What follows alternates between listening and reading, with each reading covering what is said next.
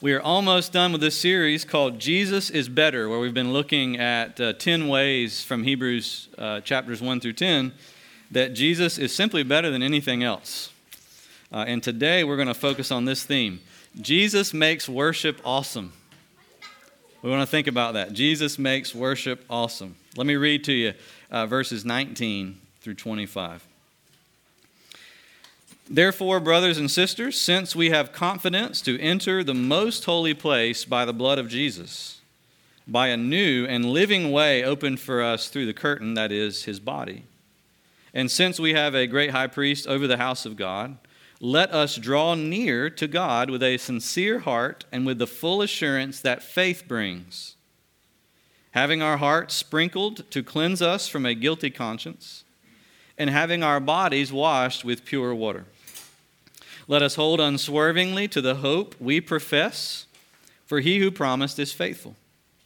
And let us consider how we may spur one another on toward love and good deeds, not giving up meeting together as some are in the habit of doing, but encouraging one another, and all the more as you see the day approaching.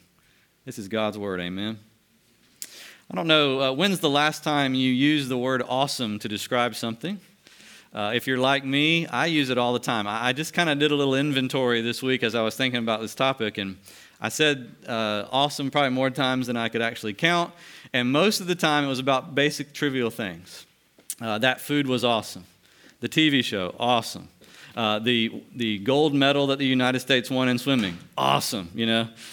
Most of the words change over time, and that's not a bad thing, but it seems like, at least based on my own inventory of my own speech, the word awesome basically just means I like it today. I like it. It's something that I enjoy. But if you look at the word, you can see a little tiny word in the front of the word awesome. It's the word awe. Awe, A-W-E. Awe basically tells you what the word originally meant when they first started using it. It means encountering or experiencing something that provokes awe, amazement, wonder. It floors you. It blows you away. That's what awesome is supposed to mean. And that's the sense in which I want to use it this morning. Jesus makes our worship awesome. Now, how does he do that? The scripture tells us there in verses 19 through 21, he does that through every single thing that Jesus came into this world to accomplish. It says there, we have confidence to enter the most holy place by the blood of Jesus. So the death of Jesus is part of what makes worship awesome. He opened up a new and living way for us through the curtain, that is his body. His life of obedience in the flesh is a part of how Jesus makes worship awesome. And then it says, since we have a great high priest over the house of God, let us draw near to God. And so Jesus' resurrection and his current reign at the right hand of God the Father makes worship awesome. In other words, everything that Jesus did in his life was for the purpose of restoring you and restoring me back to being worshipers of God. Question: do you and do I take worship that seriously? Jesus, when he said, hey, here's what worship means to me, spilled his blood for it. Left the glory of heaven to take on the flesh of a dusty, sinful, miserable world for it. Is that how we value it?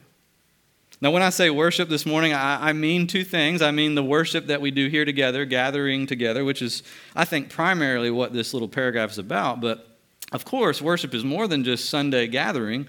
Worship is something that ought to characterize the whole life of Christians. Jesus talks about a secret practice of worship that you should have, where you go into your closet, shut the door, and pray alone where only God can hear you. That's worship. The Bible also talks about how families and friends, smaller groups of people are to get together to praise the Lord and to pray and to read the scriptures. That's also worship. I mean all three of those things when I say worship, that in all three of those things, Jesus Christ has died and risen again so that you and I can be restored to where we originally were supposed to be as worshipers of God.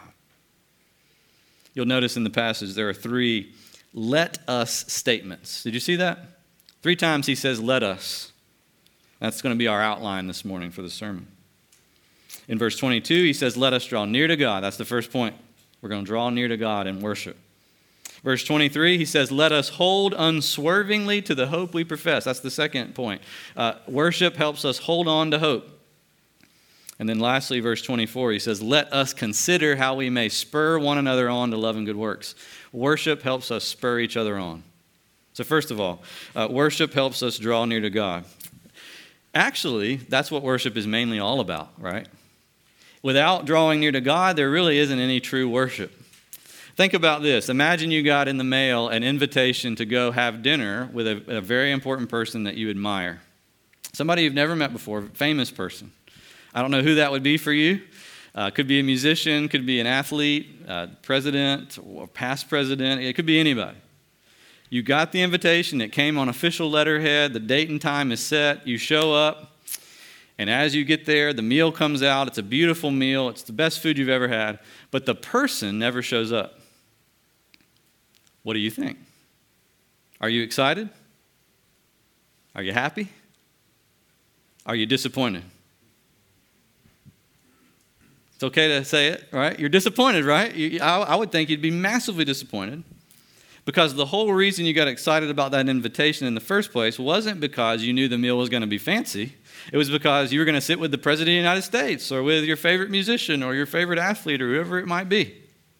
And they didn't show, and so therefore you would say the invitation was bad, totally bogus. Well, that's kind of like that with worship. No matter what it is we do and no matter how excellently we do it in worship, whether it's privately or publicly, if God doesn't show up and we don't come to meet with God, worship hasn't happened. Not in a true sense. It says there in verse 22 that because Jesus died on the cross, he opened up a way, a new and living way, for us to draw near to God. In other words, before Jesus died, that way was closed. This is really the heart of the Christian gospel. We were made for face-to-face fellowship with God. We were made to be worshipers. But the problem is we have defiled ourselves to where, because of our rebellion against God, we've defiled ourselves to where we cannot come into God's presence, at least not safely. We cannot come into his presence sincerely. Our hearts are way too mixed. I mean, I know we all feel it even this morning. You know, every time we come to worship, we feel it. Our attention is divided, and we got so many other priorities that are distracting us from the main reason why we're here, which is to meet with the Lord. And so, apart from the work of Jesus, it would be impossible for us to draw near to God with a sincere heart and with what it says there is full assurance that faith brings. And yet, Jesus did all of that so that we could begin to do it. So that we could begin here on earth to do what we will one day do forever in heaven. Jesus spoke to this in the book of John, chapter 4, when he told the Samaritan woman, the Father is seeking people to worship him.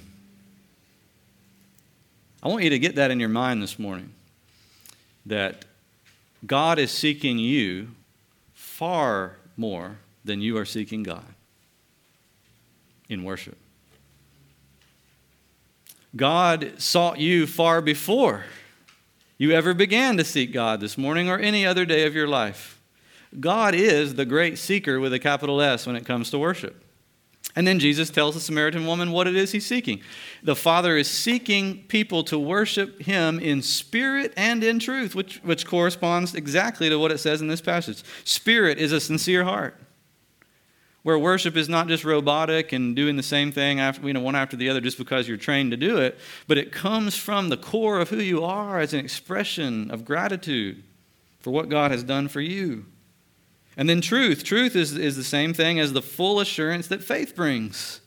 Faith, the content of the faith, is what's supposed to give us the assurance that, yes, God has welcomed us this morning to come into his presence. God welcomes us to go into the closets of our rooms. And although nobody else can hear what we pray, God hears what we pray. We have the assurance that he does because of what Jesus Christ has done. In fact, it's as if that this whole imagery in verse 19 of the most holy place that Jesus has opened up for us, the imagery there is that when we come to worship, what's actually happening is Jesus is lifting us into heaven spiritually. And there we are joining our voices. Some of our voices are better than others. Like mine's probably the worst in the room. But nevertheless, we're joining those voices, imperfect though they are, with the voices of angels, the voices of the saints who have gone before us, who've been made perfect in the presence of Christ. That's actually what's going on this morning. And yet, isn't it true? When we come to worship, we don't think that's what's going on. When you sit down in the morning to read your Bible and you got sleepies still in your eyes, you don't think I'm being lifted up into heaven by Jesus, my Savior, right now? It's so hard to think that, isn't it? And yet this passage is reminding us, let us draw near. Let's remember Jesus really has opened the most holy place. He's blazed a trail. Don't let the common distractions with worship, the things that might draw your attention away. Keep your focus clear. We are here to meet with God. I think, and I don't think I'm overstating the case, to say this, I think one of Satan's greatest works in our lives is to get us distracted from worship. C.S. Lewis, one of my favorite writers, wrote a book in the 1950s called The Screwtape Letters. It's kind of a weird book, but I encourage you, if you like weird books, read it. I say it's weird because it's imaginary. It's a fictional book where a senior demon named Screwtape is writing to his nephew, another demon named Wormwood, who's just learning how to be demon. He's learning the demon ways. And Wormwood has this particular Christian man that he's called to tempt. He's been sent out to tempt this guy away from God. And Screwtape is giving him all these pointers. And in one of the letters, he picks out on this very theme. He says, one thing that you need to do with this man is you need to draw his attention to the little things that might draw him away from God every time he comes to worship. Like, let him notice that the lady sitting next to him is singing out of tune. Make that huge in his mind, Let him look across the room and see the guy who none of the clothes he's wearing is matching at all. Right? Let the smell of an old musty church get in his brain and make him not want to be there anymore. Make him impatient with the moment. In fact, this is what he writes. He says to his nephew, Wormwood, "The horror of the same old thing is one of the most valuable passions we have produced in the human heart." If you get them to believe that when they come to worship, whether it's at home at the dinner table or whether it's at church on Sunday, if you can get them to believe this is just the same old thing, you've won. Because the same old thing, the horror of it in the human heart, is the source, it says, of heresies in religion or false teaching in religion. It's the source of folly in counsel. It's the source of infidelity in marriage. And it's the source of inconstancy in friendship. You got them if you can get them to be afraid of falling into a rut and the same old thing. This passage is fighting against that. It's coming to our hearts and it's saying, no, ask the Holy Spirit when you sit down to worship to open your eyes to show you what's really happening. What's really happening with these people that have gathered here this morning? What's really happening is Christ is leading us in a triumphal parade into the presence of God in heaven. Christ is leading us in song. Christ is preaching to us. Christ is speaking his word over our lives as a word of blessing. That's what's happening. It's valuable. It's so valuable that God was willing to send his only Son into the world to spill his blood to ensure that you got the privilege of doing it. It's so valuable that actually heaven will be a world of worship. Perfect worship. Can you imagine? We have no more sin.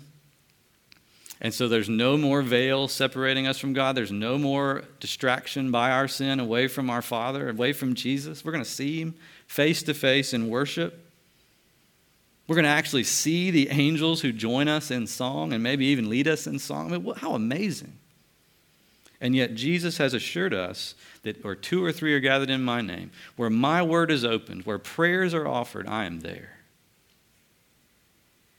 And in an even truer sense, you are here with me in heaven. Isn't that amazing? Think about it. The second thing that worship doesn't just make us draw near to God, but it helps us hold on to the hope. Hold on to our hope. Imagine you went to the doctor and you got a checkup. You weren't feeling well, you got a checkup, and the doctor says, well, I got it. I ran some tests, and you are deficient in iron, or you are deficient in, you name it, insulin, or whatever it is. You're deficient. What is the solution to every physical deficiency? It's the same solution. You don't have to have a medical degree to answer this. What is the solution to the deficiency? Get more, right? You need to eat more. You need to find what has iron in it, or find what has vitamin D or vitamin C or whatever it is, or you need to get some pills that have it in there, and you need to take them. You need to take them regularly. Sometimes you're so far deficient, you need to take a bunch of them just to catch up. Isn't that right? Nurses in the room, I hope I'm not saying wrong things, right? I think I'm on safe ground. Good. Don't you know we also have spiritual deficiencies as well as physical deficiencies? We have spiritual deficiencies. And part of the reason why we need to come to worship is to correct our spiritual deficiency. You say, what are we deficient in? I believe, it tells you there in verse 23, our number one deficiency is hope. We have a hope deficiency. Let us hold unswervingly, it says, to the hope we profess, for he who promised is faithful. In other words, we have a hope deficiency. We lack hope in our lives because we have a God deficiency. You see, according to this verse, if you know God is faithful, you will not have a hope deficiency. But when we have a hope deficiency, it's because we're not correctly understanding, or at least not taking to heart, the fact that God has been unswervingly faithful to us. And so what is worship? Worship is the opportunity to bask in the glory of who God is. It's to take in vitamin God, not to be flippant about it, but it's like God is a spiritual, nutritional value to your life. Without him, you will absolutely see the effects of it in your life. And so the call every single day in our lives is come to me and worship. Come to me and remember.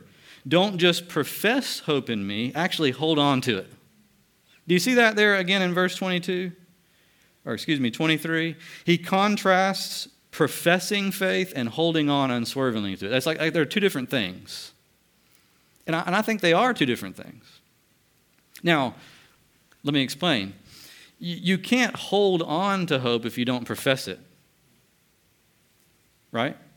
To profess hope is to say, my hope is in Jesus and in Jesus alone. I believe in Christ. He's the Savior of my soul.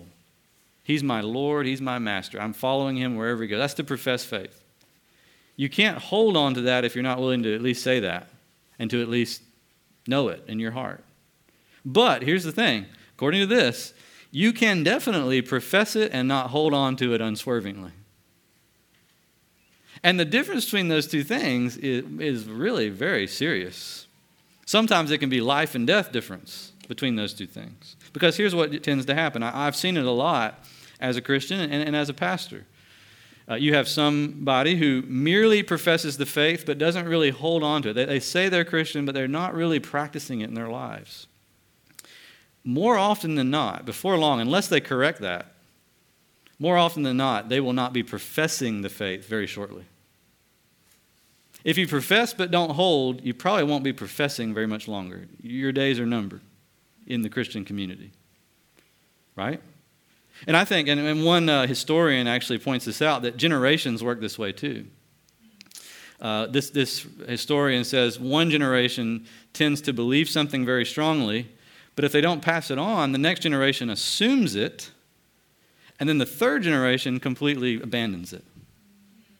And don't we kind of see that with Christian faith in our time right now? I mean, I don't want to be an alarmist, but I don't think I'm being an alarmist to say a lot of people have totally forgotten and abandoned the gospel. I would submit to you that wasn't because they never had it in their family or in their heritage. Most people here have, right? It's because probably long before they abandoned it, somebody assumed it. They merely professed, but they didn't hold. The reason why we come to worship together on Sunday, the reason why we worship privately in our lives, is because that's what strengthens our grip on the one who has his grip on us. Paul says in Philippians 3, I strive to take hold of that for which Christ has taken hold of me. Do you notice? Christ took hold of Paul first. That's the gospel. You do not get saved by taking hold of God first. You're saved because he took hold of you. But yet, look at what Paul says. Because he took hold of me, I strive to take back hold of him. And Christian worship is an exercise in that. It's an exercise in laying hold of the one who's already got us, going from merely professing to holding. Now, I realize you may be here, and or someone may be listening in later or watching, who says, I don't even profess, and that may very well be true. But I'm talking mainly right now to those of you in the room who do profess faith. Do you see the difference between merely professing and holding? And I would ask you this morning, what is it you're professing versus what is it that you're holding to in your life? Is there a difference between those two things? And if there's a difference, don't you see the remedy? You need more God. Good news. Jesus says God is seeking you to worship him and drawing you to himself. That's the second thing. Worship helps us hold on hope. Thirdly, and lastly, not least though, worship helps us spur one another on. It says that there in verses 24 and 25. And let us consider how we may spur one another on toward love and good deeds. Worship is mainly about meeting with God, but there's a reason why worship needs to be done together, according to that verse. There's something about the togetherness. It's as if, God's word, comes to us, and it can make an effect on us if we're just reading the Bible on our own. But don't you know, when you start to get in relationships with other people who are also learning from the Bible hits you differently. It comes to you from different angles. Maybe it's because they have different experiences than you do, and they kind of fill in your gaps. Maybe it's that. Maybe it's just the fact that God wants us to know we need each other. And so he makes it happen that way, just to show us you can't do it alone. No matter what the reason is, the passage here says, don't neglect meeting together. 15, don't give it up, as some are in the habit of doing. So let's just pause right there. COVID did not invent the desire to be alone, right? It just sort of made it worse, maybe, in many people, but it didn't invent it. The 21st century and Netflix did not invent it, right? This was a problem right here in the first century. He says some of y'all are in the habit of not meeting with the rest of the church. Don't give that up. Because when you give that up, you lose the spur that you need. You lose the spur. Now think about a spur. I would hazard a guess that not many people in here have ever used spurs. Maybe some of y'all have, but you know what a spur is. Is a spur hard or soft? Let's start there. Hard or soft? Hard. Is it rounded and blunt, or is it a little bit more spiky? Spiky. Think about why that is. If you just taped pillows to your cowboy boots and tapped the horse with pillows on the end of your cowboy boots, what would that do to the horse? Nothing. Zero. It would kind of probably stare at you funny. The reason it needs to be hard and the reason it needs to be kind of spiky, it's not going to puncture their skin, but it's going to make them just uncomfortable enough. The reason it needs to be that is because they will not do what they naturally would need to do, what you're telling it to do, without being spurred. That's what the writer here is saying. This is the way we are. It's not talking about some distant, far-off people. It's talking about me. It's talking about you. If we're not regularly spurred, made uncomfortable by each other, and by God's word coming through each other, we're not going to move in the direction that Jesus is driving us to move. We need a spur. In fact, the word for spur there, I love this. It literally means sharp disagreement. Sharp disagreement. Now, this is not, sanctifying squabbling within the church. That's not what this is talking about. He's not talking about we need sharp disagreements when we come to church just over small things or personality differences. I mean, those things inevitably happen, but that's not what he's talking about. We should be working to heal those things wherever they pop up. What he's talking about is a good kind of sharp disagreement. He's talking about when we all get together around the Bible and God begins to speak to us, you better believe there's going to be a sharp disagreement. And it's going to be a sharp disagreement between you and God and you. You know why that is? Because not everything in my heart, not everything in my mind is approved of by God. Not everything's right. And so anytime that I'm really paying attention to Scripture, it's going to feel like God's spurring me. And sometimes I don't hear something from Scripture that you hear, and when you come and share it with me, you've just spurred me. And the writer here says we got to consider how to do that more, not less. We don't need less gathering together, we need more gathering together. We don't need less of the Bible in the worship service, we need more of it. In fact, I hope, at Greater Hope, if we're going to be a growing, healthy church, this is what we want to be, right? Which God has blessed us up to this point. We want to continue to see God's blessing. If we're going to do that, we have to give God's voice prime place in worship. And hopefully you see it happening. We read the Bible, we preach the Bible, we sing the Bible, we pray the Bible. When we have communion and baptism, we even see the Bible. It's Bible, Bible, Bible. You say, why do we need so much Bible? When worship is filled with the Bible, you'll get filled with hope. When worship is filled with something else, my preferences, your preferences, what makes me comfortable, what makes me uncomfortable, it won't fill me with hope. Why? The spur will be missing. It'll be like putting on pillows on the cowboy boots. We're just patting each other with pillows. And that's not very constructive. The thing that makes disciples is worship that is rich with God's voice.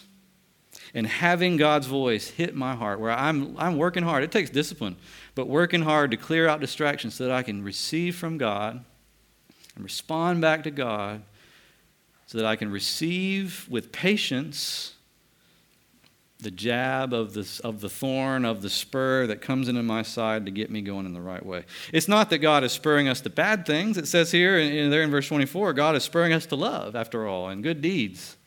Who's going to argue with that? Love and good deeds. Everybody's for that. Well, or is everybody for that, right? Think about it. Everybody would say they're for it, but of course I know that every day I'm always trying to resist the demands of love. It's too hard. I'm resisting it. Good deeds, it's so much easier to just chill or pursue my own pleasure. We need a spur. The best place to get that spur, as it says here, is to meet together to worship God, to draw near to God. The best place to get it when you're not here at worship, because we're not here every day, is to when you're at home, find time, whether it's in your car driving, whether it's in your closet, literally, whether it's with your family at the dinner table, whether it's with friends in your community group when you gather together, find time to worship, to let God speak, and to respond to Him as God is calling you to respond. Isn't that amazing? How worship is made awesome by Jesus. I hope this helps this morning. When we come into the room or when we pick up our Bibles at home, I hope it helps us not to see as much as we do the little annoyances or the little things that rub us the wrong way, I hope we recognize that as like a strategy of Satan to keep us from the riches that God wants to bestow on us. Remember, God is seeking worshipers. Worshipers aren't seeking God. And God is here to bless if we'll open our eyes and see how Jesus has opened the door to heaven. And He's brought us up. Amen.